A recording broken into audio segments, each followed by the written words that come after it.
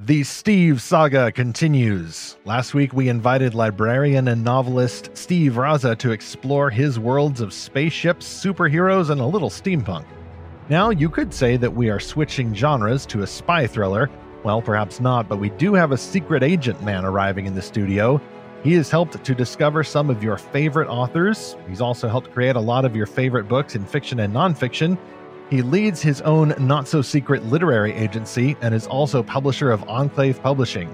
Steve Laube is our next guest on Fantastical Truth.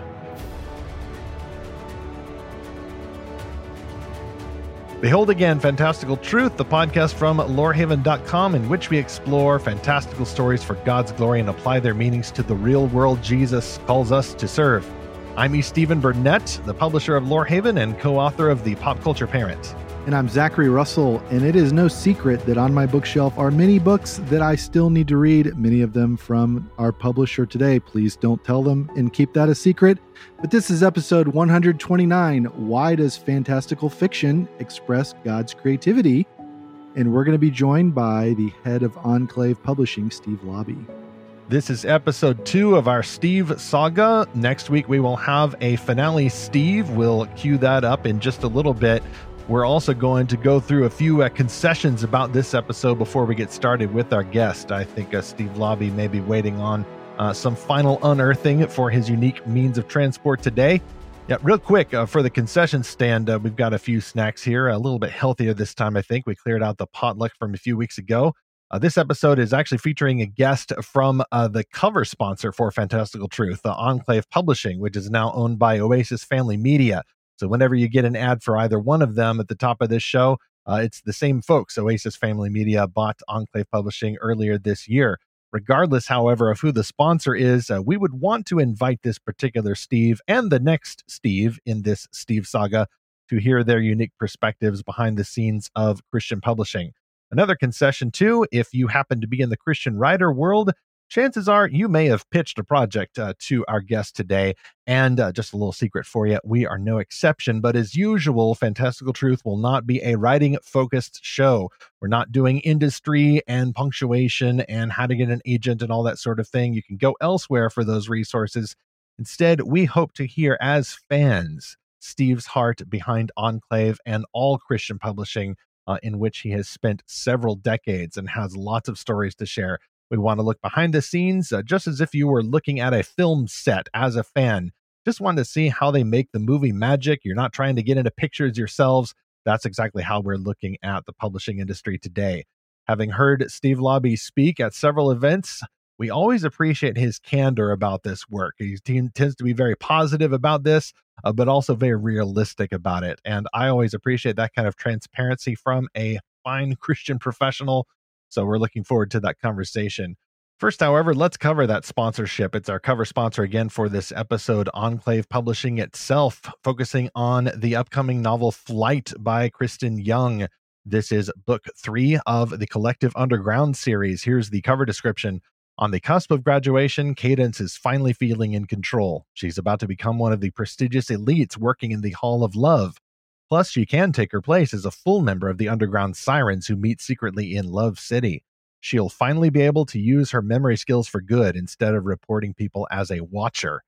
But a dangerous trap is set, throwing Cadence into unwelcome and unfamiliar territory. Someone in the collective remembers things that could very well get her killed. The Muse is by her side after all, but will she be protected when someone powerful wants her dead? Enclave Publishing presents Flight by Kristen Young. It is available September 13 wherever books are sold, also available in audiobook format from Oasis Audio. You can get all those links currently atop our podcast sponsors page, lorehaven.com/podcast sponsors, or get the basic link atop our show notes for episode 129.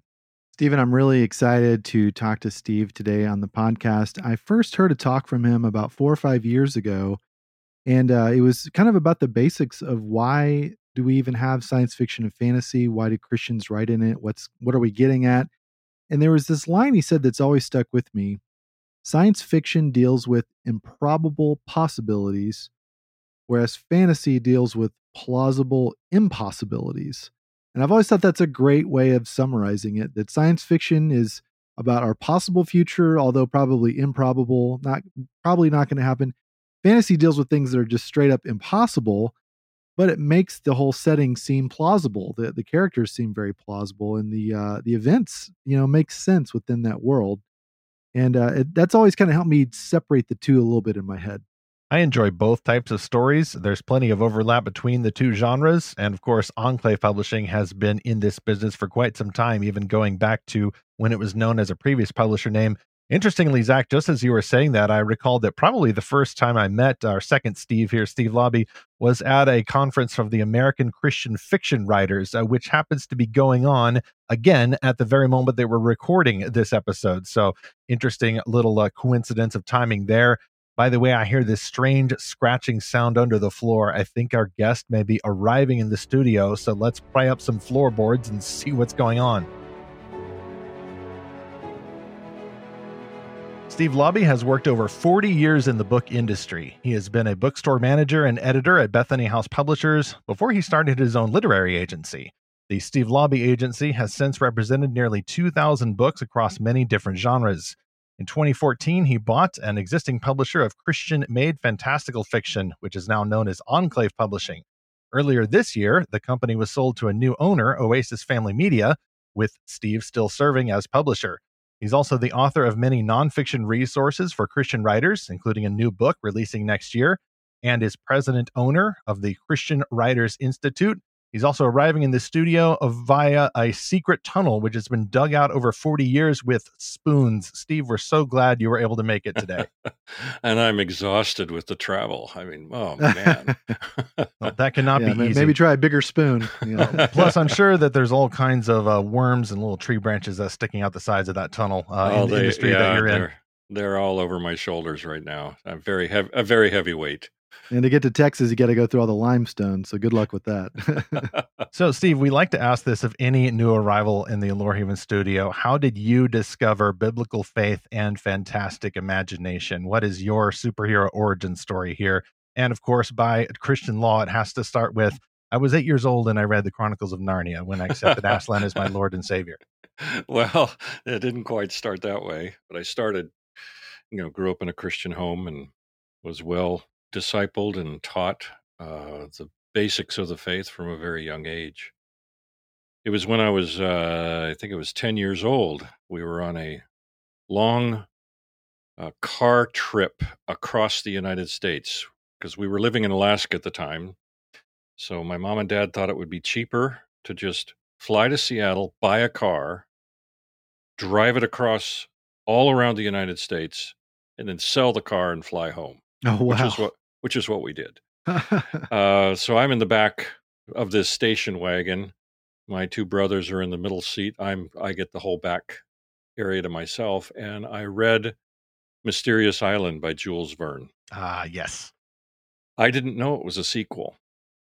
So I didn't know who Captain Nemo was. I didn't know any of this background to the story. I just started reading this fantastic adventure on this hidden island, and it captured my imagination.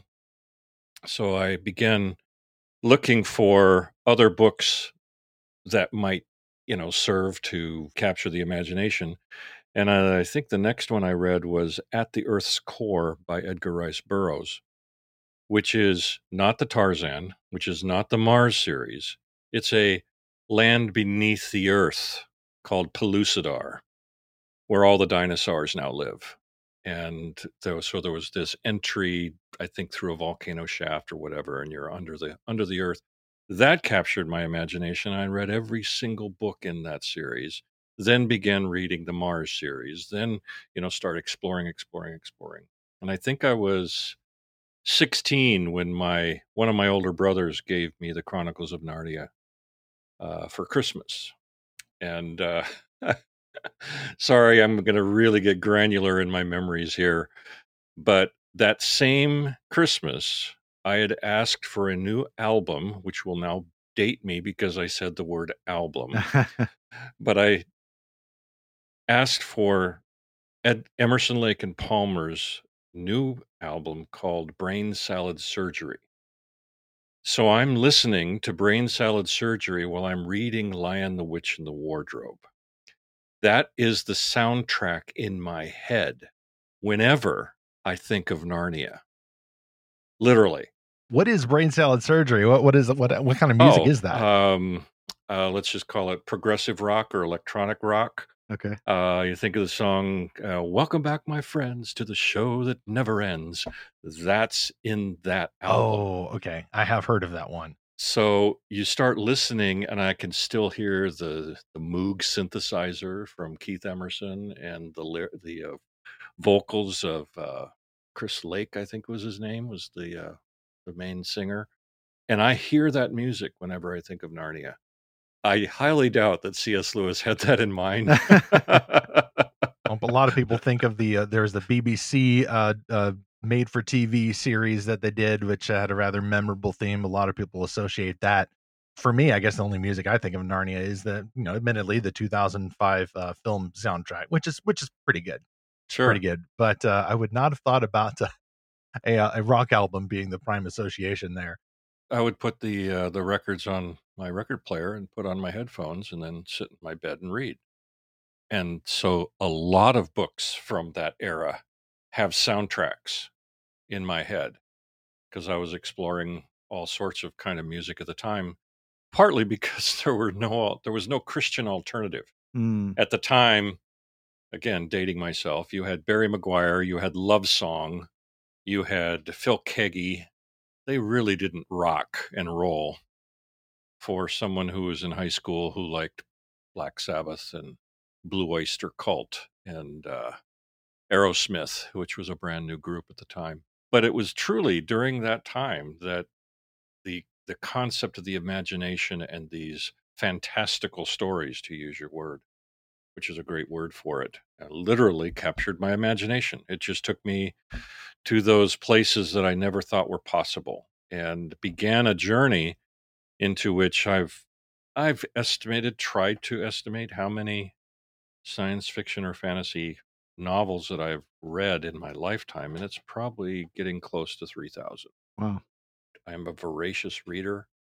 I'm a fast reader. And so when someone begins talking to me about an idea as if it's brand new, that, it's never been done before, I'm going, yeah, it has. It was in, Theodore Sturgeon's book, or it was in Alfred Bester's book, or, all these obscure authors. And they're not obscure, they're classics. You just haven't read them. So don't say it's unique. It might be, but make sure your claim is absolutely accurate. So you moved from enjoying these books to being the manager of a bookstore. And then from there, not to skip too much, you end up actually doing editorial work and I think ultimately write acquisitions with Bethany House Publishers, which is the evangelical publisher.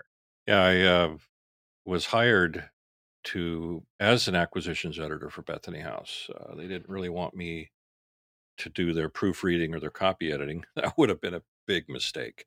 But even in the interview, Carol Johnson, who's the lady who hired me, and that's, by the way, the lady for whom the Carol Awards are named. Oh. So I was hired by one of the great stalwarts of Christian fiction in our industry, who really nurtured and helped me along. But she said, we need to have someone who has an instinct for what a good book is. And we think you have that. To jump forward in this journey, when it came to publishing science fiction or fantasy in the Christian marketplace, now remember my background, this is my interest. And the editorial staff and the marketing people and the finance people and management, they all knew what I liked. But I waited 7 years before I pitched my first science fiction project to the pub board. And I still remember to this day introducing the project. I said, I have been with the company for 7 years. I have brought a bunch of different projects to you. And you all know I'm kind of a science fiction and fantasy nerd. And I raised my hand with the symbol, live long and prosper. And they all laughed. And I said, how many of those kinds of books have I brought to this table in the last 7 years? And they said, none. I said, you're right, until today. and that was Kathy Tyers and the novel Firebird. And I was able to say, this is an author who has written Star Wars novels, has been on the New York Times bestseller list. And if we are going to experiment, for lack of a better term, in this genre, we can't do any better than this. This is where we have to start. And I remember Gary Johnson, Carol Johnson's wife, who was the president of the company, he leaned back in his chair and he goes, well, if you think it'll work, then let's do it. And this was a man who fell asleep watching Star Wars for the first time. Oh, dear. Wow. I can't imagine that. He did not like science fiction and fantasy. I gave him the novel Ender's Game. He couldn't finish it. It was not his thing. So for him to put the publisher's reputation behind a genre that they had never done in their history is really quite a tribute to his forward thinking. And so we went from, it was the Kathy Tyers books, then we did Randy Ingermanson and John Olson's Oxygen and Fifth Man. Started winning Christie Awards, and then I acquired Karen Hancock with her books that started winning Christie Awards. I've actually won 4 in a row, to the point that they had to, in fact, it was because of her, they created the Hall of Fame for the Christie Awards to retire someone who has won 4 times so they could, so other people could win. And after that, we had kind of this momentum, but then Baker came along and bought Bethany House in 2003. And at that moment, I had to make a career decision. Do I stick with the existing organization, or do I step out and try to do something new? And that's when I formed the agency, or at least I became an agent and then formed my own agency about a year later. When I left, the advocate for the genre went away. And if you'd notice in history, there's a gap between around 2005 to around 2008 when there weren't any books being done in the market per se. And then in 2008 is when Jeff Gerke started Martial Lord Press as a way of solving that problem. And I remember at the time when he did that, I thought, oh, good, now I don't have to do it. And it was 6 years later when he and I, 5 years later, he and I talked about it, and that's when I bought Martial Lord Press, rebranded it as Enclave Publishing, and that's where we are today. Real quick though, Steve, before we ever met, which I think was fairly brief, may have been an ACFW conference in the mid 2000s, as I recall. In the few years before then, I had to subsist with any Christian-made fantastical fiction I could find. I think among the first that I found was the 3-volume collection of the Firebird then trilogy from Bethany House. I still have that book, and it's really cool, and I enjoyed that a lot. And then after that, I remember getting a hold of this book called Oxygen, which is from the same publisher, and that was by Randy Ingermanson and John Olson.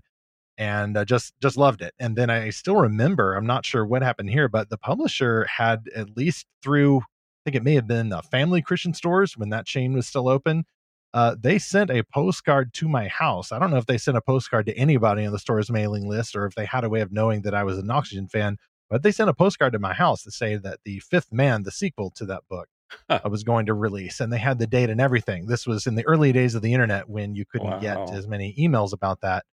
And I just remember like that broke the news to me that there was going to be a sequel. And to this day, I'd like there to be a trilogy because the crew is still out there on the Ares 10 and they still haven't gotten home. They left their man on Mars. He went a little nuts. Spoiler alert, but see our episode with Randy Ingermanson about that. Well, to use the Ray Bradbury famous story about Mars, they're still living there and they are the Martians. Yes. Yes. I think that those will be the only Martians, will be the people, unless Ingermanson and Olson are correct that there could be some spores or a fungal growth or something on Mars. And at least in their view, that would not mess with the Christian view of aliens. That's so cool that you have that connection to those books. I And still remember, yes. And what was it? Of course, the pitch for that book originally, O2, is still on your website yep, as an example of a really, really good pitch or a it really good was. proposal. They pitched it to me at Mount Hermon verbally, and then what you see on my website is what they sent to me. And as you can see, they called it O2. And I said, well, no one, unless they're scientists, won't know what that is. So let's call it oxygen. And they're like, okay. It got to go just a little bit populist in order Yeah, you to appeal to gotta, the readers. Part of being a yeah. servant, I suppose. So, of the 3,000 science fiction and fantasy books you've read, you probably hadn't read them all by that point, but I'm sure you'd read hundreds maybe by that point. Why Ender's Game? Why did you give that to your boss at Bethany House? What is it about that book that you liked? Well, for one thing, it was a standalone, at least at the time. Like there were sequels later that they're good, but they're odd.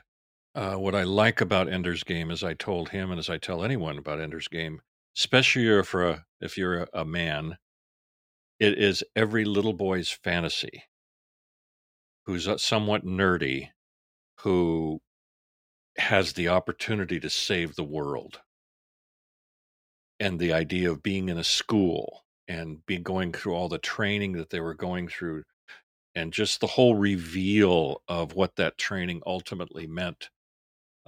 It's very much a capturing of that feeling that you have when you're younger, that of the possibilities of what can happen. Now, I didn't give him Dune because I felt Dune would have been too complex. Dune is actually my favorite of all science fiction or fantasy that I've ever read. Uh, I think I've read it 5 times, 6 times now. And it just, there's something about the creativity. We almost, dismiss it now because it's like, oh, yeah, big worms that create some drug that allows navigation to happen between planets. Okay, whatever. You have to realize when that came out, nobody had ever thought of anything like that, or the scope of what he was creating, and his invention of an amalgamum religion that combines Islam and Christianity and Judaism and with a touch of Buddhism, all wrapped into this weird, strange amalgamum, made me, and I think of it later as I think of it analytically, is that an author can have religion in their books and have it make sense There you go. Oh, without absolutely. trying to convert the reader. Oh, I finished Dune. Unfortunately, caught up to it way later than you did, Steve. I finished it last year for the first time, just in time to see the movie because somehow I had missed it all. And I was Orange Catholic by the end. I was thumbing through that little book. I don't even know what that means, Orange Catholic. It's like as opposed to being That's the Green great. Catholic. Yeah. But if you think about how he did it, is that he wasn't using the religion as a method to convert you because you couldn't be converted. The religion didn't exist. So I look at it now as someone who's publishing books that go into or come from people from a Christian worldview. The idea is not necessarily to convert, although that would be wonderful. It's the idea to show the expressive nature of God's creation and his kingdom through the imagination without saying chapter 5 has to be the conversion scene where, you have to say the sinner's prayer. And I'm not saying that's a bad thing. I'm just saying it doesn't work in fiction. It'd be better to show how people are interacting with their faith, whatever that faith may be, and some flexibility there, without going too far afield and just doing Star Wars, which is another version of Buddhism. I still remember editing a novel where the author had the character finding their faith within, and I said, "Well, you do realize that is Buddhism. That if you look into yourself and you find it within," I said, "actually, the Christian faith is from without, and it comes in through the power of the Holy Spirit and transforms the heart rather than the heart transforming itself. And I remember the author going, "Oh my goodness, I never thought of that. I've always thought, in meditation and whatnot, you're looking within and, for peace." And I got that's a different conversation. Mhm. You're talking about conversion here. And so with 3 or 4 different sentences, the author was able to change it so that it didn't come across theologically incorrect. And yet the author didn't know it was theologically incorrect until I pointed it out. Yeah, I've noticed with so many things in the last 10 years, it's all about finding your authentic self and your true self. There's a smidgen of truth to that because God created the world and it was good, and then the flaw of sin moved into everything, and then he's going to restore the world with the new heavens and new earth. So there is a sense in which we do find our truest nature in Christ. But you're right, we can't just find that in ourselves. That's a Gnostic, basically, believe Yes, ultimately. very much so. Well, it's also American civil religion. I mean, whether someone is a Buddhist or Buddhism adjacent or not, that is just a very appealing sentiment that is spread even by those who claim not to be religious. So I'm glad you're able to help fix that a little bit. And it actually helps me then to sympathize if I'm reading a novel from a Christian author and I maybe come across a theme that, like, oh, this is unbiblical, or, this makes the author a heretic. Like, well, not necessarily. It's just simply a matter of the author maybe having, as you said, never thought of it that way. And maybe it Right. just takes somebody to come along with a little bit more of a steady theological hand and say, well, actually, the Holy Spirit influences us from outside. So if we're looking within us, it's more like looking to the Spirit who is still coming from outside. I mean, it's one of the reasons why I tend to be very careful about any books that we would ever publish under Enclave or that I would even represent as an agent that are dealing with the supernatural. If we're going to look at those, I'm probably going to ask that author for their theology of angels and demons. I want you to write it out. I want you to give me a 10-page paper on what you believe, because it may be they've never studied it before.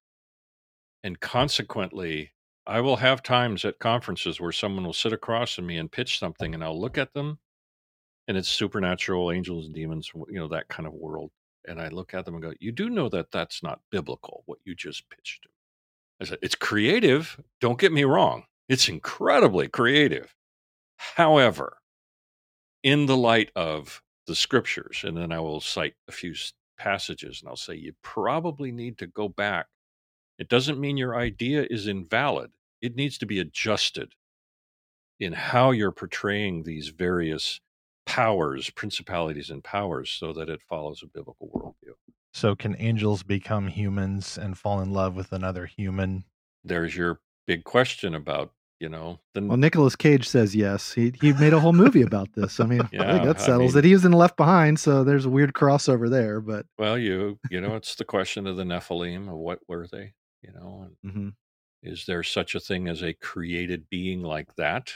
Or was it mythology? I mean, what is it? We don't know. But this is where people will go to something like that and they then extrapolate hyper creativity, but then they simply leave the Bible behind. They're using the Bible as their flashpoint or their creative point, which is fine.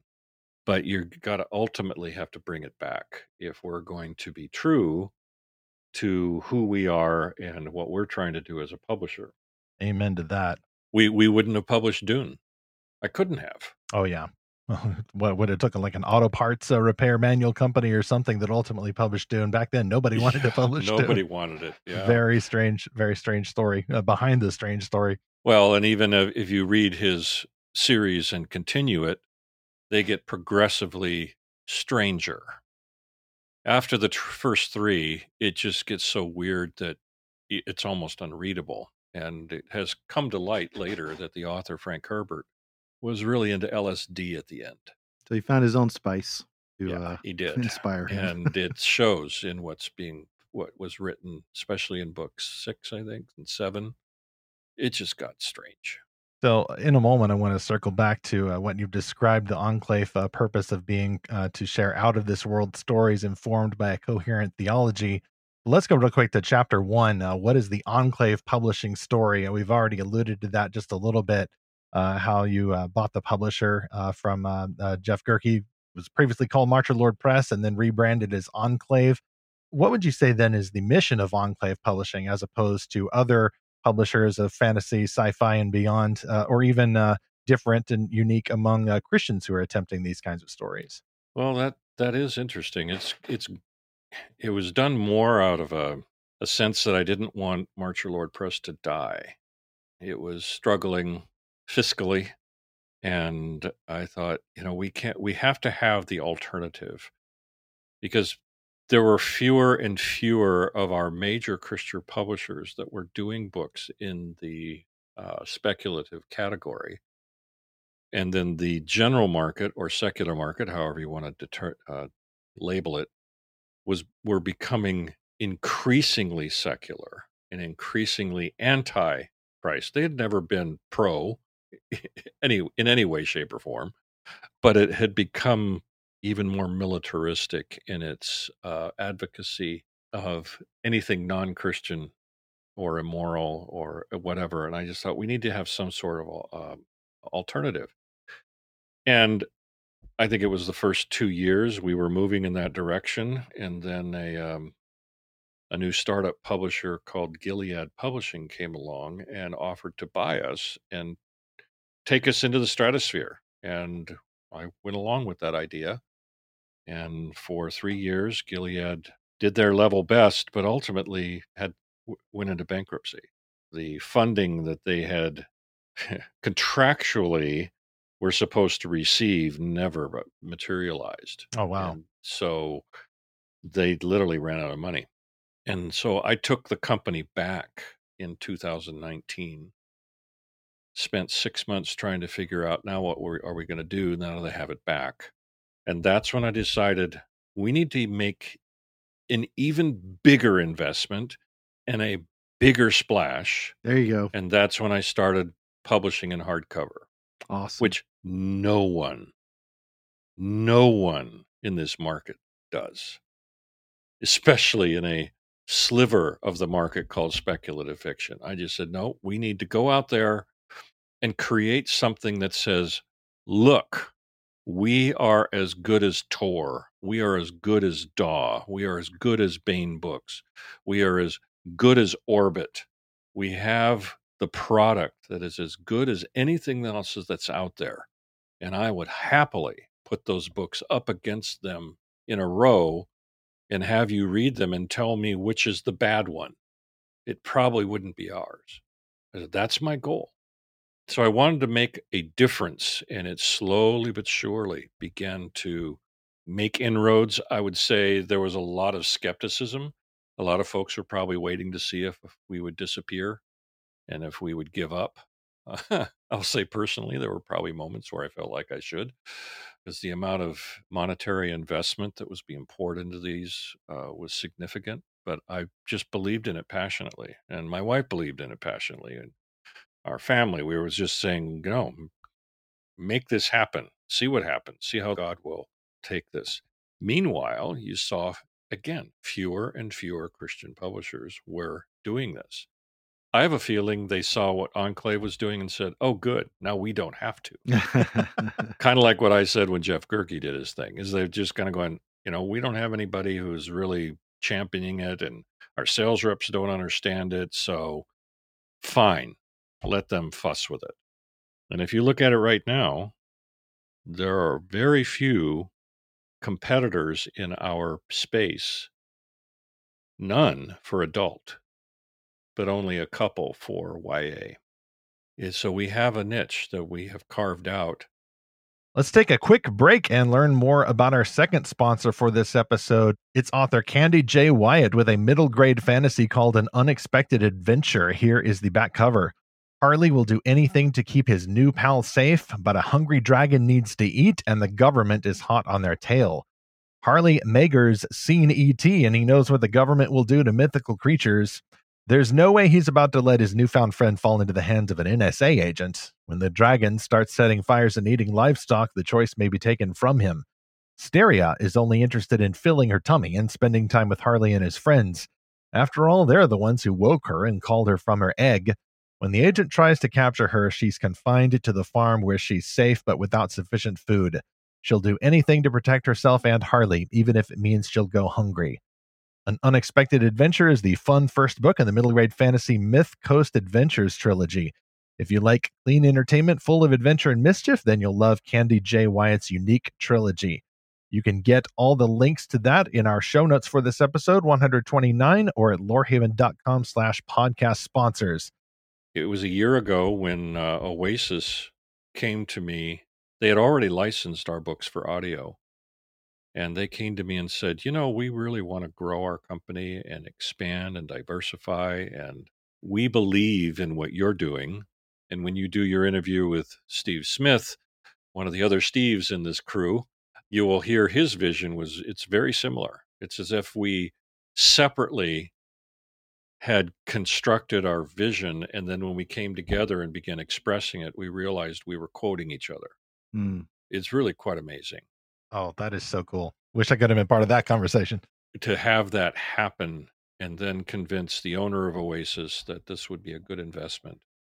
And here we are a year later, and I just met with them at their offices a week ago and had just a fantastic conversation of where we've come just in the last 8 months since the transition has occurred. And for them to trust the existing Enclave team enough to say, just keep doing what you're doing. We don't need to be messing with something that works. But what we want to do is to bring the power of our organization to what you have and raise all boats. And so the vision is to become much more effective and visible in the marketplace. It will take time.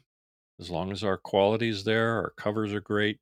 In fact, Steve Smith came up with a great marketing campaign for the Library Association this summer. And his headline was, "You can judge our books by their cover." And we have a new campaign called Take Us to Your Reader. Oh, very nice. You heard it here first, folks, I think.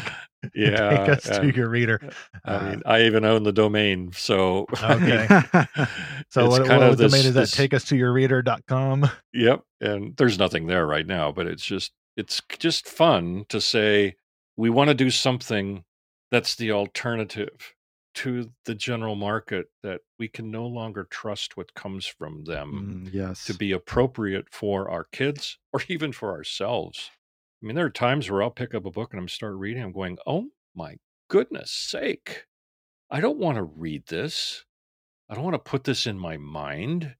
And for someone who's read so much, the fact that those barriers are being blown through by current authors is mind-boggling. Absolutely mind-boggling. And so to have someone come to our books, they may not agree with everything that in the storytelling or what, but it's at least going to be within reach. We're not going to satisfy every reader. That's impossible. But at least we will be an alternative to what's out there.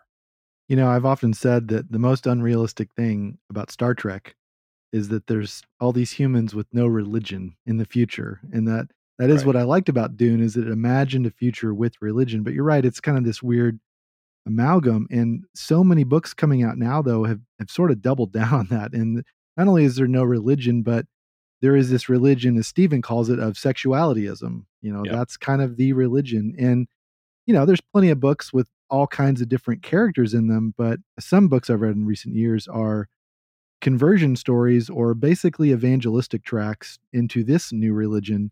And there was one book in particular I got on Kindle. I'm not going to mention the title, but I got done with it and I'm like, this was so different than what I thought. Not only do I not want to read this again, I wouldn't want my kids to ever read this. And I just deleted it from my Kindle library. And I think that's the only book I've ever deleted. Usually I'm worried about Amazon deleting books that I've bought, but this one I was like, Zach's method of book burning there. You're such a censor there, Zach. Digital book burning. There we go. You heard it here first. So that's kind of I don't know if I answered your question there, Steve, but that's the vision, or what at least we're attempting to do theoretically. Practically, it's a challenge. Finding the right kinds of stories, the right kind of readers, Expanding into YA in early 2020 was a big move for me. We had been doing books that you could have said were on the edge, but I didn't want, I just, I didn't feel that our company could handle the distinction. But then I realized, yeah, we could, and so we created the Enclave Escape. And by the way, if anybody is curious and you see our books on a book table, the difference between the adult and the YA is the trim size. So 6x9 hardcover is adult, 5.5 by 8.5 is YA. Yes, it says it on the spine, but you can actually visually see the difference. And that's because in the general market, the YA titles are 5.5 by 8.5, and the adult titles are 6x9. So we're speaking of the hardcover size there. The YA Yeah. books are going to feel slightly smaller, maybe a little bit more accessible, a little less weightier, at least physically speaking.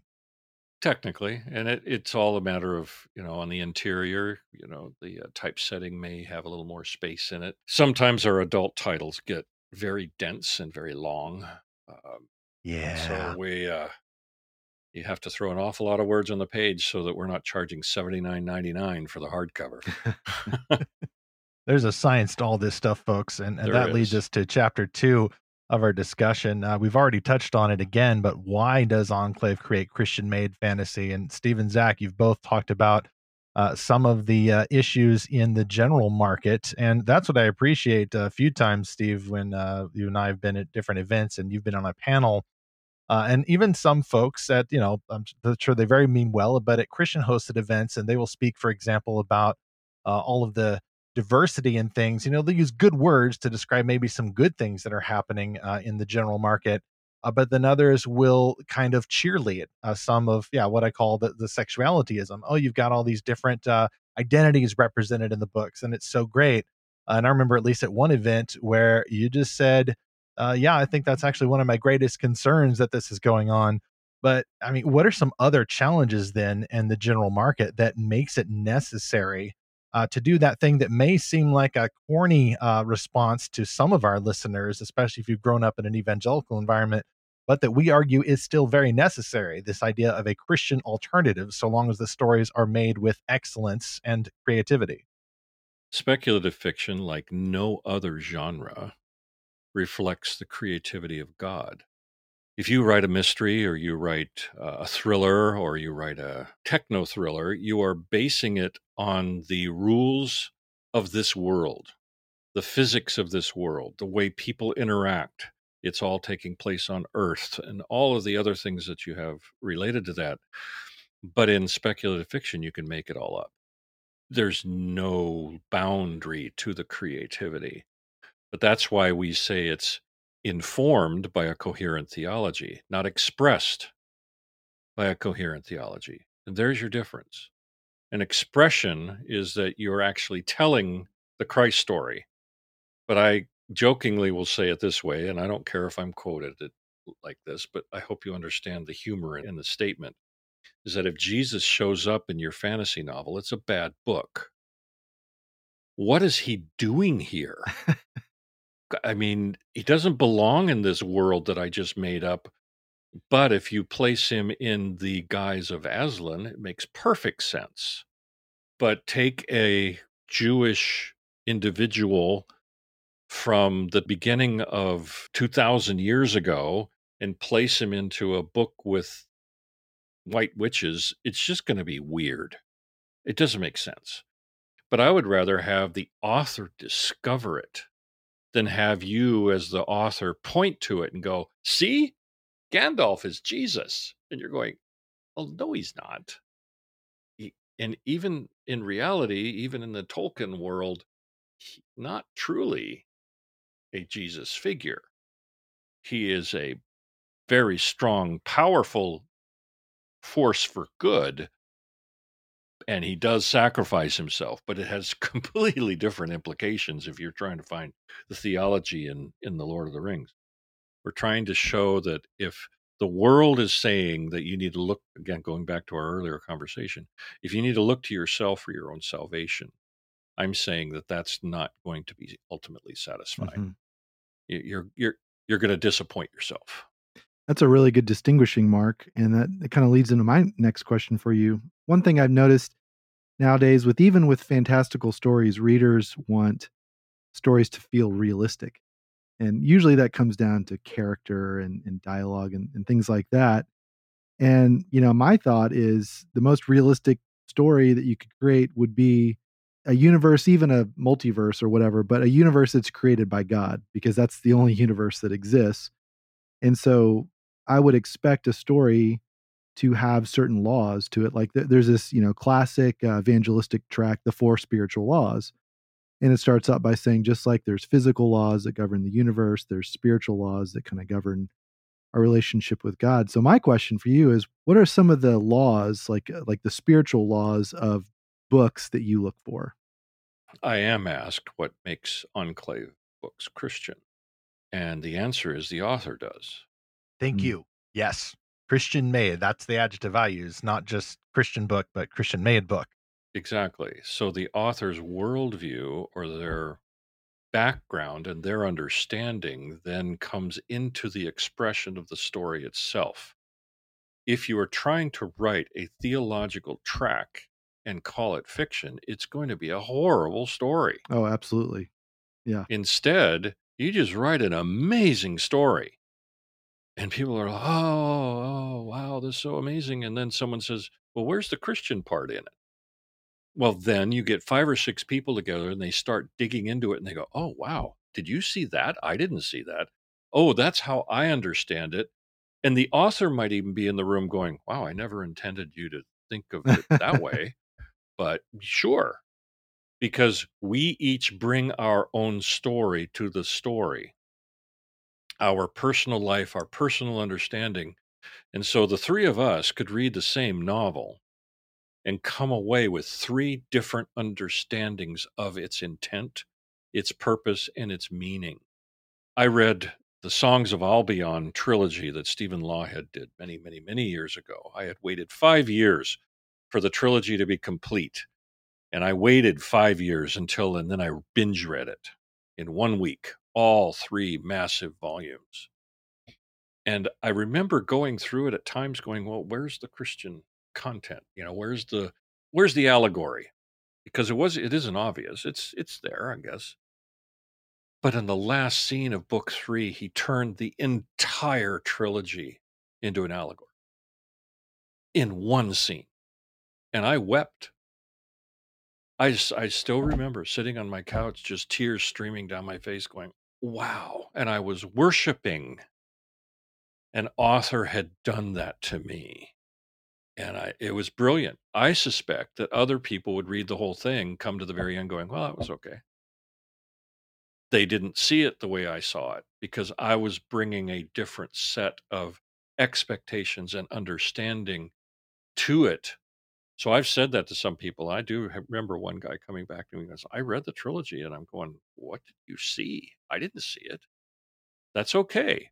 That's what fiction does. Fiction, it's either going to entertain you or it's going to make you think, or it's just going to help you cross a street that you've never crossed before, feel something you've never felt before, and thought something you've never thought before. That's what great fiction does.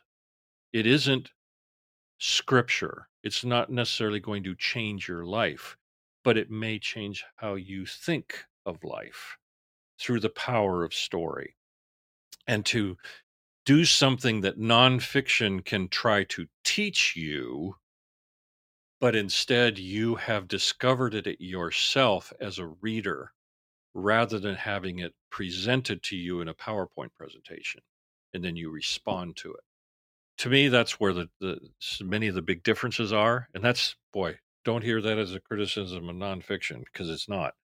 I think the beauty of nonfiction is that you can explore an idea like a hand grenade without fear of it blowing up. You can actually go, oh, look, there's a pin. Should I pull it? Probably not. But I can sure explore this thing. And oh, my goodness, it's a dangerous idea. But let's turn it upside down and look at it from the bottom instead of from the side. And let's look at it from the top. Let's pull it apart. Let's analyze it and see which pieces we think are appropriate to discuss. That is the exchange of ideas. Fiction does not have that intent. Fiction is there to tell a great story. It's there to entertain. And if you get some byproduct from it, great. And here's the ultimate kicker. When you're done, if you tell 10 other people about it, it's a great book. If it's done and you set it aside going, oh, that was nice, and it's eminently forgettable, then it was an okay book. And I would say for most of us, most books we read fall in the latter category. Yeah. It's the ones we end up talking about that become the permanent ones that are on our shelves and that become part of our exchange of discussion and ideas. If we try to do that with every single book that we publish at Enclave, we drive ourselves nuts. Our goal is to try to just tell great stories in creative ways. When you have Vivid by Ashley Bustamante, a debut author, in this particular world, the magic is color. And so people have a color that is the power rather than something else. And it's just so unique. But Steve, I do want to go back to something you were addressing, and that is, this idea of diversity, and Zach, what you were talking about, realism. I always find it funny because people say, well, the books that you publish, I mean, they're clean. They shouldn't be. They should have sex and violence and a lot of curse words. And I'm going, really? So who decides what's appropriate? We are going to make them such that you don't even have to ask that question. There are times where we will pull back certain romantic tensions in the editing process so that is not the most important part of the story. It's not a version of Twilight, whether it's wolf men or vampires that you're going to fall in love with. It's more of they can fall in love, they can have romantic tension, but that doesn't drive the story. These are not romantic fiction. These are not romantic science fiction and fantasy. Although, if you read Firebird by Kathy Tyers, you'll have some people say, we love the battle scenes, can't stand the romance. And you have other people who say, love the romance, can't stand the battle scenes. I've heard because both. Yep. It does both, but with a balance. Again, it doesn't drive the story. And with language, oh my goodness sake, our books are going to be very clean. I will not put up with coarse language. It's just not appropriate. The irony is that in one house, a particular word is used by everyone in the family. It's used by mother, father, daughter, sons, uncles, aunts, grandpas, grandmas. You go into another house, you say that word, and a piece of soap is stuck in your mouth. So who decides which is right? I say, let's just not make it an issue. Let's just remove it, because you can still write a very angry person without having to use a letter and then asterisks. You don't have to do that. Plus, if it's fantasy, they probably didn't use that word in that particular story world. You can kind of come up with other words that could be more flagrant, but they're made up words for that world. Yeah. It's tough. It's really tough to deal with that. And then on the diversity side, let's talk about gender diversity. No, they're boys and girls. There's men and women. We're just not going to go there. And then with racial diversity, again, if that is going to be the driving force of your story, I'm going to be saying why. What are we trying to accomplish here? We can have diverse characters, but we don't have to lord it over the rest of the story. In fact, there was one time, it was so frustrating.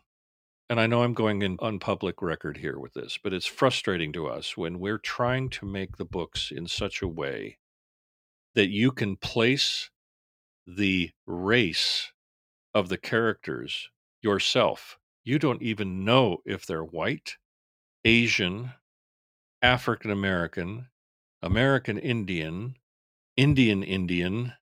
You can't tell. So in other words, you can interject it because we're not sitting there describing their facial features or their coloring. So then the reviews come out, and the review actually said for one of our books, it presents as white. And I just went, no, it presents as nothing. That was intentional. Presents as human.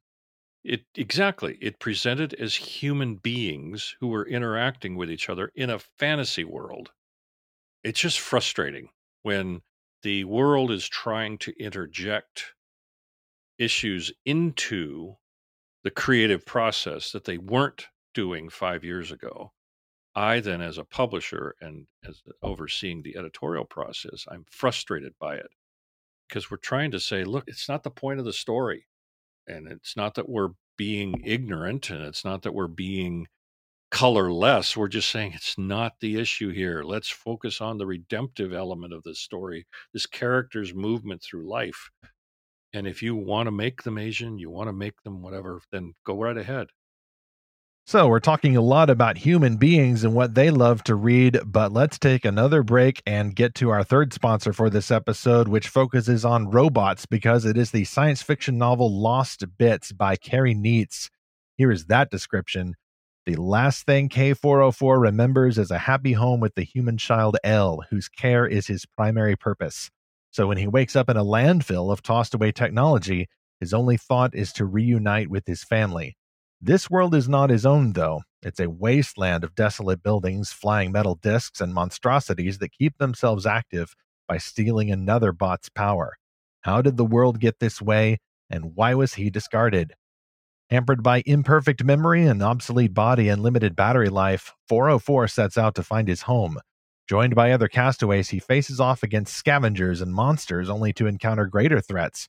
Pursued, outsmarted, and manipulated on every side, 404 teeters on the brink of annihilation. His only chance of survival? Those bits of himself, the connections he hasn't lost. Get more information about the hardcover, paperback, or audio versions of Lost Bits at Amazon. You'll find the link in our show notes for episode 129 or at lorehaven.com/podcast sponsors. We have a book coming out next year that's based in a futuristic China. Oh, cool. And it's on purpose. Yeah, it's Candace Cade's book. Yeah. Yeah, very purposeful. And the challenge is that Candace and I actually had the conversation is there going to be cultural appropriation? And I told her, I said, I'm not going to worry about that. You just write a great story, because she grew up in Beijing. She speaks fluent Mandarin. After she graduated from college in the US, she went back to Beijing and worked there and lived there. So even in some of the terminology in the book, it's true to Chinese culture. Just even the naming of a character, where a person's first name is actually the last name. So you would call me Lobby Steve. So that's how it's presented in the book, because that's true to the culture in this area. And for those of you who will enjoy these kinds of things, when we do the cover reveal next month, look for the Easter eggs on the front cover, because there are Chinese characters that mean something on the front cover. It's done on purpose, but I know we're going to get criticism from secular reviewers that say this is cultural appropriation. I'm just going to laugh at them, going, you people have no idea. There seems to be some kind of trap here that's often laid in these conversations of you need diversity, but don't culturally appropriate. From my perspective, it's like the whole point of a book is to take you somewhere that the author thinks up and imagines, and people are free to read or not read. But there's just a very new moral code nowadays that I just think that's entirely opposite of the value of free speech, that we can speak what we want and we can listen to what we want. But there's too many speech control codes, in my opinion, that are going on with all of this. It's very frustrating as a publisher trying to make these kinds of decisions in acquisitions. I mean, I have to sit there and go, should I publish this? Should I not? Why should I even be asking this question? It's a great book. Oh my goodness. I mean, it's just going to blow your socks off. You're going to love this story and not worry about the rest. But those are risks you take. We hope that it will be well received and that issue will just go away. Steve, I think this is where a coherent theology, in your phrase, really helps here, because you're working with a more biblical expectation of imagination and why God has given us this gift to reflect the human experience. And in a way, I think reflect God's glory back to him, which is the point of having the gift of creativity at all. To show God back to himself, to glorify him, ought to be the purpose. But then you get Perfect. these contrary expectations, both from a more biblical culture, more evangelical culture, as well as the secular culture. Like, well, this is not a good story, that is a moral story, unless you have Jesus in the story, like by name, unless you have a specific conversion scene, unless there's an altar call at the end or something like that. I see very few of those books now, but at least in the past, that has been a silent expectation among some well-meaning Christians. It seems to be on the way out, but often, as you mentioned, you get this secular version of that expectation, where this is not a moral story unless you have a summons to be better, unless you have a summons to tolerate this particular gender expression that did not exist pre 2014, unless you have this view of diversity, TM, that may be based in part on more biblical reflections of the human nature, post Babel dispersion, where God has made different people to make different kinds of cultures and reflect Him in different ways, but that are also mixed up in these very worldly, secular views of diversity and some certain theories and things. And it gets all mixed up in the imagination. And suddenly, as Yeah. you've said, we've missed the point of Yeah. the story as an expression of God's nature. I mean, and I look at Dan Schwabauer's book, Maxine Justice, Galactic Attorney. I mean, Great title. it's a romp, because you have this failed, woman attorney who is representing aliens who are suing the Earth. This is better than She-Hulk, by the way, folks. It's just hilarious. Oh yeah, and then She-Hulk comes out. I'm going, oh, phooey. We had it first. Y'all We had did the have it idea first. first by a Yep. year. Even when we did our book For Whom the Sun Sings, was an entire land where everyone is blind, except for one young boy who can see. And that year, Apple TV comes out with their TV show called See, Oh, the Jason which is a Momoa, people who yeah. can't see. And I just went, no, we we were ahead of the game. Oh my goodness sake. See, this is what I miss not subscribing to so many streaming services. No Apple TV, no Amazon Prime, no Netflix. Like I feel like a 1980s Christian boycotter now.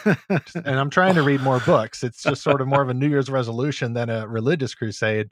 But I did not even know that there was a For Whom the Sun Does, For Whom the Sun, whatever the title was. I didn't know there was a TV show with basically accidentally stealing the premise. And the irony is that I didn't know about that show either, except it was commercials in a Super Bowl. And I'm sitting here watching this Super Bowl, and this commercial comes on. I went, no. Darth Vader. That's our book. No. That's our book. But from what I understand, the TV show is very different from our book. That book, For Whom the Sun Sings, has an extraordinary twist in the end that had me screaming at the screen as I was reading it first time. So anyway, it's kind of fun when you get to play in this world of imagination. Well, we've had a lot of Enclave authors on Fantastical Truth, including Wesley, For Whom the Sun Sings, and a bunch of others, past and present, and coming up in the future. So we'll be looking forward to hearing from more of those and following where these Enclave stories are going. I guess that leads us to chapter 3 then. What does the future hold for Enclave and Christian fantasy? Now, mind you, I could stay for a very long time, like just trying to pick your brain, Steve, about the differences between Christian made fantasy and what's going on with the general market. Yeah. But there's only so much you can do in cursing the darkness or critiquing the darkness, because we're not supposed to curse, and instead lighting these creative flames. And that's something I increasingly see a need for, even beyond Christian engagement with popular culture. I used to do a lot more articles, reviews of popular culture, and occasionally people will ask me to do more of that kind of thing, and I'm like, no, I really want to kind of do Lorehaven now and draw more attention to Christian made stories. And that includes what Enclave is doing now with Oasis Family Media, and we'll hear more about Oasis from Steve Smith, Lord willing, next time. But that does lead me to ask then about the sci-fi future for Enclave. We've talked about this some. What is next that you can reveal for the expanding Enclave universe? Well, during the negotiations for Oasis to purchase Enclave, the owner of Oasis asked me, "Why are you only doing 12 books a year?" And I laughed. Only? Well, for one thing, that's all I can afford. And we are a very small group of us, and this is about the max that we can handle. And so he said, "Well, what is your feeling about expanding that, the number of titles?" And I said, "Well, if that's what you want to do, it's going to be your money that's going to be underwriting it. And we have to have the infrastructure, sales structure, all the other production things have got to be in place to underwrite that." So in 2023, we are going to be doing 15 new titles. In 2024, we have 19, 18 or 19 already scheduled. So think of that. That's 2 years from now, and we already have a very full plate in 2024, and it will carry forward from that into 2025 and beyond, with the ultimate goal to try to do 24 a year, 2 a month, and if not more. We'll see.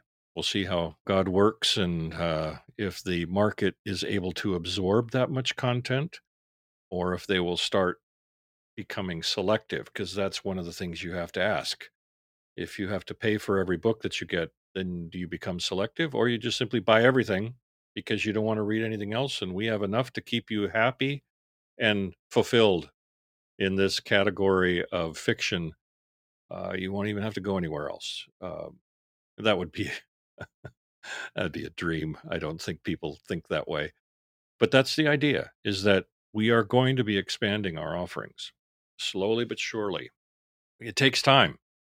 I mean, I can contract a book today, but it's probably not going to be out for 18 months because it takes a while. Even if it's written today, I've got to put it in the spot where it fits so that we can create the momentum and have everybody in place. If you're a new author, how do you coordinate your cover reveals? How do you handle your social media? How do you get the word out, and so that it becomes and it lands with an impact from a sales standpoint and then a readership standpoint, where people start going, "This was so amazing." Tell their 10 friends about Wonderland Trials by Sarah Ella. My hope is that, as we have proven already, that we're here to stay, that it will also begin to attract authors who may have only been looking at the general market or have been looking at larger publishers, and realizing that we have a place where they can thrive and to be able to tell their stories without having editors tell them they need to put in unbiblical characters. I know of one author that was with Simon and Schuster, and he will never publish with them again. They told him, "This has to happen in your books," and you're like, "It will not." And that's the pressure that the general market is going to start putting on our authors. And I want to be a place where they can come and be a creative without having that fear. We've known many homeschoolers that would love 2 new books every month. Stephen and I have both been to these homeschool conferences, and you see these kids walking around with giant stacks of books or reading one book as they're checking out another book, and just we're a homeschool family-ish. We're kind of a hybrid family, and so we got books everywhere. And my wife has a whole lending system with all these other homeschool moms, and Oh, so that's great. that's fantastic to hear that the titles are going to keep expanding. And we'll try to do a mix of YA and adult. Now, someone has asked me, what's the difference? And I said, well, for one thing, the age of the characters is going to usually be the first step in determining whether it's YA or adult. But secondly, adult novels tend to either be more dense in their storytelling, more complex in the multiple subplots that are wrapped into the story, and certain themes can be dealt with because, let's say, the main character is married. That's going to be creates a dynamic that a 15-year-old wouldn't understand. They might see it in their parents if they have parents that are still together. So there's this tension of what is going to be YA versus adult. For example, Lisa Berggren did a series called The River of Time a few years back with David C. Cook, and now is published by Bethany House. They're YA, kind of a time slip where the characters go back in time and then they come forward. You have all that going on. Well, her new series with Enclave is called Oceans of Time. And so you see the progression of some of these characters now as adults. So we're writing these as adult stories. Oh, fascinating. Okay. So we're able to carry those readers who fell in love with the books 10 years ago they're probably graduated from high school now or graduated from college now. And they could still enjoy them. But that's the idea, that you have the themes are different. Nature of what they're dealing with is a little different, but there is that subtle shift of what works. And the irony is that many adults read YA just because they're enjoyable. They're good stories. They're fun. Well, Steve, you've mentioned some of the risks in the general market. I'm curious if you're willing to go here. I'm just curious about like some of the opportunities for growth among Christian fantasy novels, as well as some of the risks that you've seen, apart from maybe some extra biblical ideas of the supernatural and angels and demons and things. Like, any interest in touching on like some of the areas for caution for readers who are trying to find a great book out there? I mean, it may say it's a Christian book, it's made by a Christian, but at the same time, especially if we get more and more stories, there will always be a need for parents and just individual readers to be discerning as they want to find a book that's going to help them glorify God and not just Sure. look into themselves for the answers and all of that sort of thing. Well, there's no real easy answer other than to become a consistent listener and reader of Lorehaven. You become one of those curators. There's an organization called Redeemed Reader, for example. Yes. And the idea of who is out there curating the titles that are going to work. Now, that would mean you're probably not going to be buying things when they're brand new, unless you have a particular author that you trust. But this is where you do look at the spine. Most people don't know who publishes a book. I love doing this at writers' conferences. I'll ask, so who's Stephen King's publisher? And of course, the room is blank. They don't care. They don't read Stephen King. Or they say, okay, John Grisham. Again, the room is blank. I said, who's Max Lucado's publisher? The room is blank. I went, you see, you don't even look. So I'm saying you need to start looking. So as a parent or as a reader, if it says Orbit or Tor or Bain or some of these other, Del Rey, you're going to go, okay, that's a secular publisher. I'm going to need to dig around and find out, is this an appropriate story? Is this something I'm going to enjoy? But my hope is that if you looked at the spine and saw Enclave, you'd go, oh, I can trust that. I don't have to worry about it. It used to be, and I still remember this issue back in my early Bethany House days. We had a sit down at a convention with 8 booksellers. And we had invited them, as Bethany House, we had invited these booksellers to come to us and tell us what Bethany House was doing right and doing wrong in fiction. It was actually a very wonderful, very open discussion. And a couple of the booksellers saying, I used to be able to trust XYZ publisher. I won't name it. But they just did a book over here that they had sex scenes in it. It's a Christian publishing company, for goodness sake. Now, does that mean I have to read all their books now before I sell them? And then said, but we know we can trust Bethany House. You're not going to sneak something in. And I've never forgotten that. That was, I really don't think anyone in that room at the time would realize that I'd be in this position. But I've never forgotten that. Do not break the trust of your marketplace, of your reader. Again, they may disagree.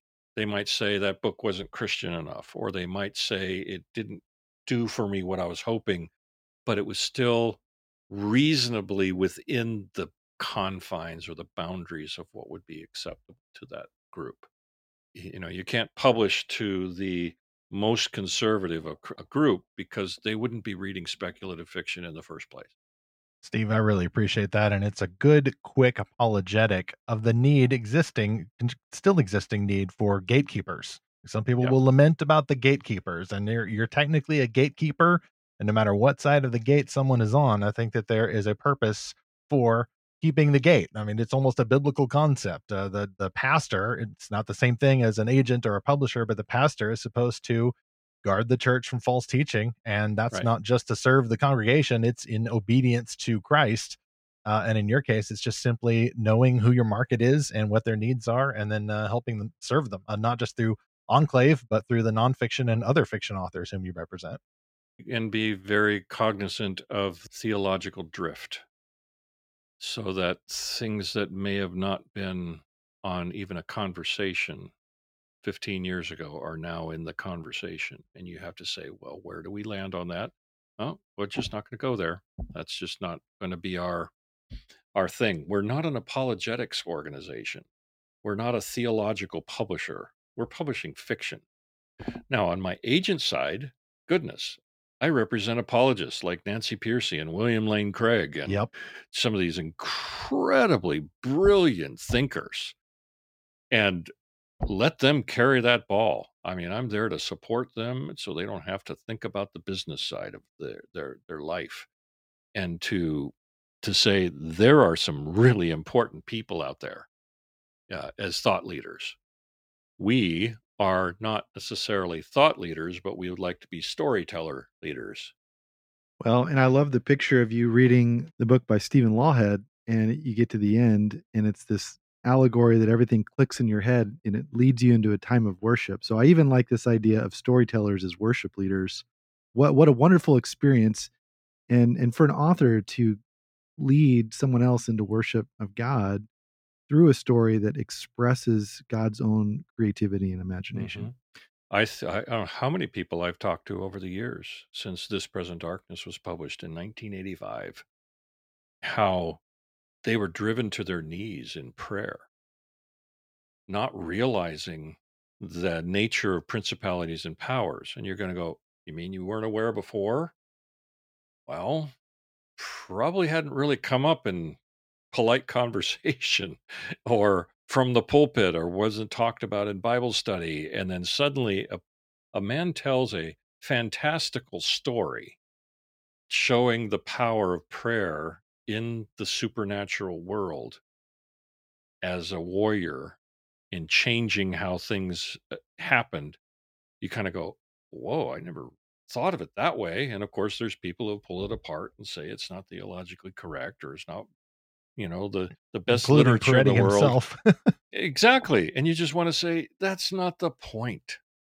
The point is read it and then start talking about the non-fiction elements that have come out. This has been part of the problem, I think, in all of Christian fiction, speculative or not, in trying to describe it to the marketplace. Because most people will ask about a book, what's it about? And in a novel, people will try to give its nonfiction application. They will say, oh, that's the adoption novel, or that's a book about sex trafficking, or that's a book about the Civil War. And you want to go, no, what's the story? What is the story? Tell me the story. Oh, it's the story of this little child and doing this. And I was like, oh, now that's interesting. But when we approach fiction with a nonfiction mentality, we lose its intent. Because as I said earlier, we each bring our own story to the story, and the intent sometimes is different than the author originally had planned. And that's the beauty of fiction. Whereas nonfiction, it's usually pretty well guided, where the author is coming to its conclusion and helping you get there. Whether you agree or disagree, you're on the journey with them, and you can see where they're going. But with fiction, you've turned off that part of your brain, and you're just kind of wallowing in the story and letting it flow through your brain, and you come away going, "Huh, that's interesting." Steve, you mentioned earlier about people who open a Christian made novel and they're like, well, where's the Christ figure? I mean, I got to find Jesus in here, possibly by name, possibly, acting just like he does in the Bible. My thought there has always been that the actual Christ figure in any Christian made book is hiding in plain sight, and it's the author. Yeah. Christ figure is simultaneous with the label Christian. Christian, that's Christ figure, literally right there, one who acts like Christ. And in that case, to me, any heroic character could be described as a Christ figure or a Christian figure. It's not necessarily that Jesus is going to be found in the pages either by allegory or by name, but the characters are going to act like Christians if it is a Christian made book with heroic characters. And so I think that if someone asks then, well, what is the book about? What is the nonfiction issue? I think that's great to reframe the question. What is the story about? Yep. What is Maxine Justice Galactic Attorney about? What's the theme? The theme is Maxine Justice. Hint, it's right there in the title. It's like Harry Potter. What's the book about? It's about Harry Potter. Well, Maxine Justice is about Maxine Justice, which is why I always appreciate when a book title is brave enough to put the character name right there in the title. It's like it's kind of a brave move. Like, here's an iconic character. The book is not about aliens or the legal profession or corruption in the justice system as much as it is about Maxine Justice. I will use an example occasionally when I'm teaching this of John Grisham's novel, The Firm. Not many people will remember it now because it's been out so long, but some people may remember the film, or they might have watched it because I think Tom Cruise was in it. But you have a character who has to decide to make the wrong decision and gain the world in wealth and prestige, or do the right thing and lose it all and be under threat of death. That is an incredibly Christian moral decision. Most people didn't know at the time that John Grisham is a Christian, teaches fifth grade Sunday school at his church, and has been on mission trips and all of this. They didn't realize that he had a Christian background until he wrote his novel, The Testament, many years later. The difference is that in The Firm, the man makes the right decision. He chooses to do the right thing and lose it all and be under whatever, but you're not told why. In my opinion, what would make the novel a Christian novel, and I'm using air quotes, a Christian novel, is if we understood why. What was the motivation in the character for making that choice? Was there something in his background, in his psyche, in his understanding of life? And could it be that he was a Christ follower? We don't know. It's completely missing in the book. That was not John Grisham's intent. And of course, there's certain scenes that would not be appropriate in a book in the evangelical market, et cetera, et cetera, et cetera. But my point is, theoretically, we are talking about the difference where you have a story that creates a moral choice and the author makes the correct or the character makes the correct choice.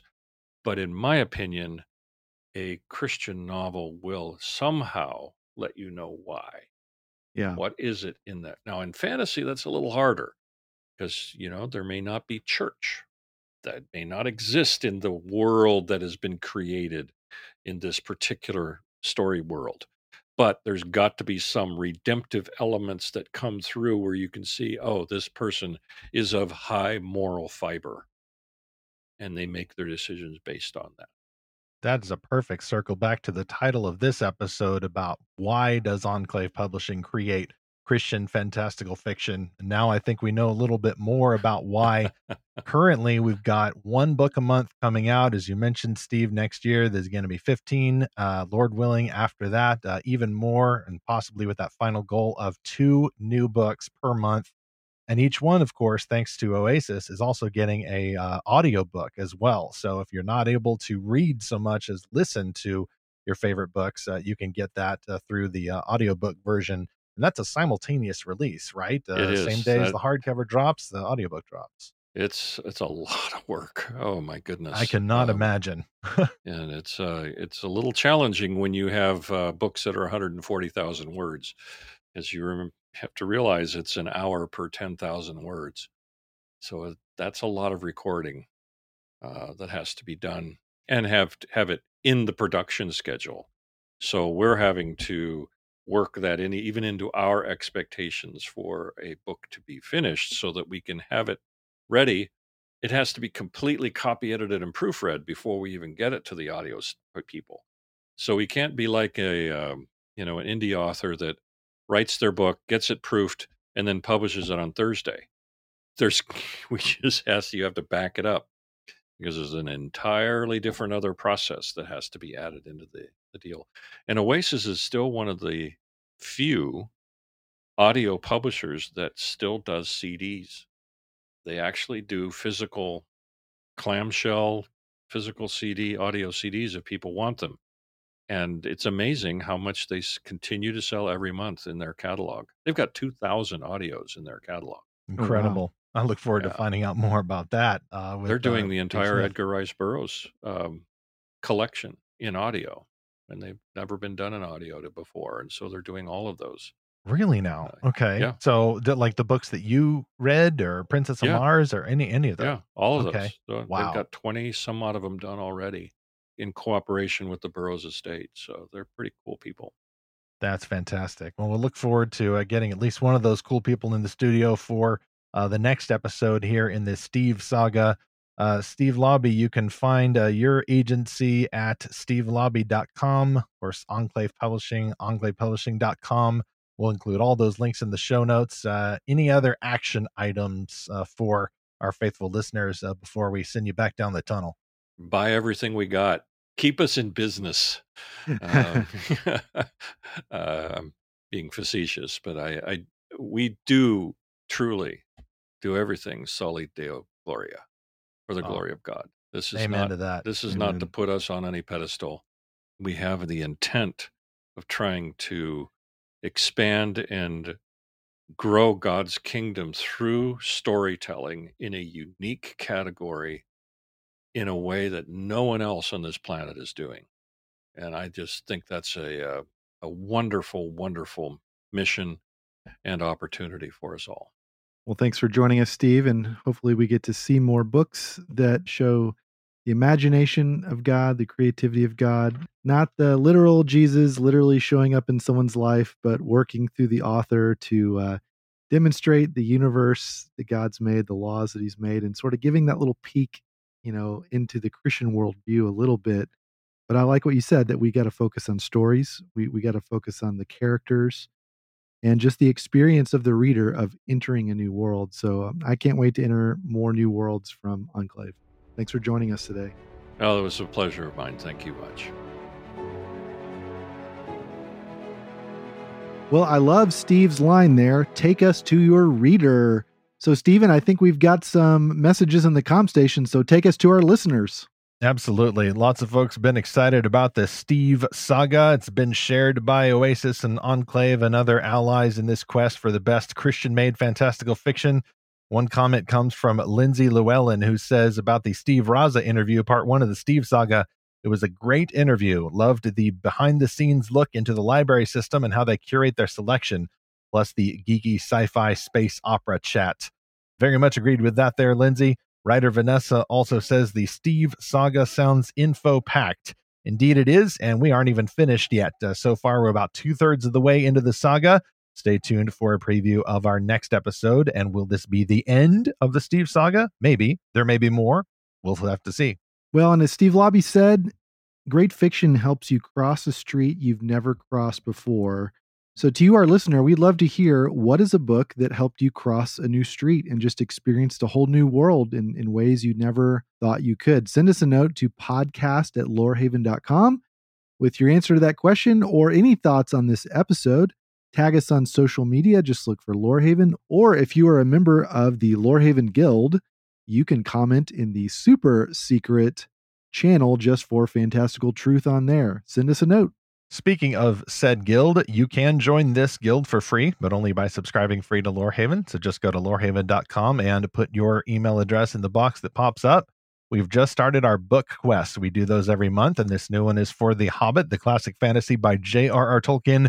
We have gone on an adventure, but if you stayed behind to try to pack your handkerchief or something else that is very hobbity, no worries. You can run, leap the fences, storm into the wilds and catch up with our party of dwarves led by a very sporadic wizard. We're going to face down goblins and cave trolls and wargs and all kinds of things. Just go to lorehaven.com, enter your email address, and we will send you the secret invitation to join the Lorehaven Guild. Next on Fantastical Truth, join us for our thrilling conclusion to the Steve Saga. For this finale, you will enjoy amazing adventures of yesteryear in riveting recorded form. There will be more spaceships and dragons. You might even soar high above the jungles of Christian publishing on the back of a sky turtle. Yes, indeed, our third and final Steve, at least for now, Steve Smith, the president of Oasis Family Media, will arrive to share more about the Oasis and what is coming next in this world. Meanwhile, perhaps you've never heard of Enclave Publishing. Perhaps you're interested in more of this behind-the-scenes work that goes into making these amazing Christian fantastical stories. We're going to have more conversations with those authors, regardless of whether they're named Steve, going forward on Fantastical Truth and at Lorehaven. And we thank God for these women and men who are making these stories, not just for entertainment or edification, but for the glory of God, practicing imagination to worship Him. We want to join in that goal as we continue to seek and find His fantastical truth.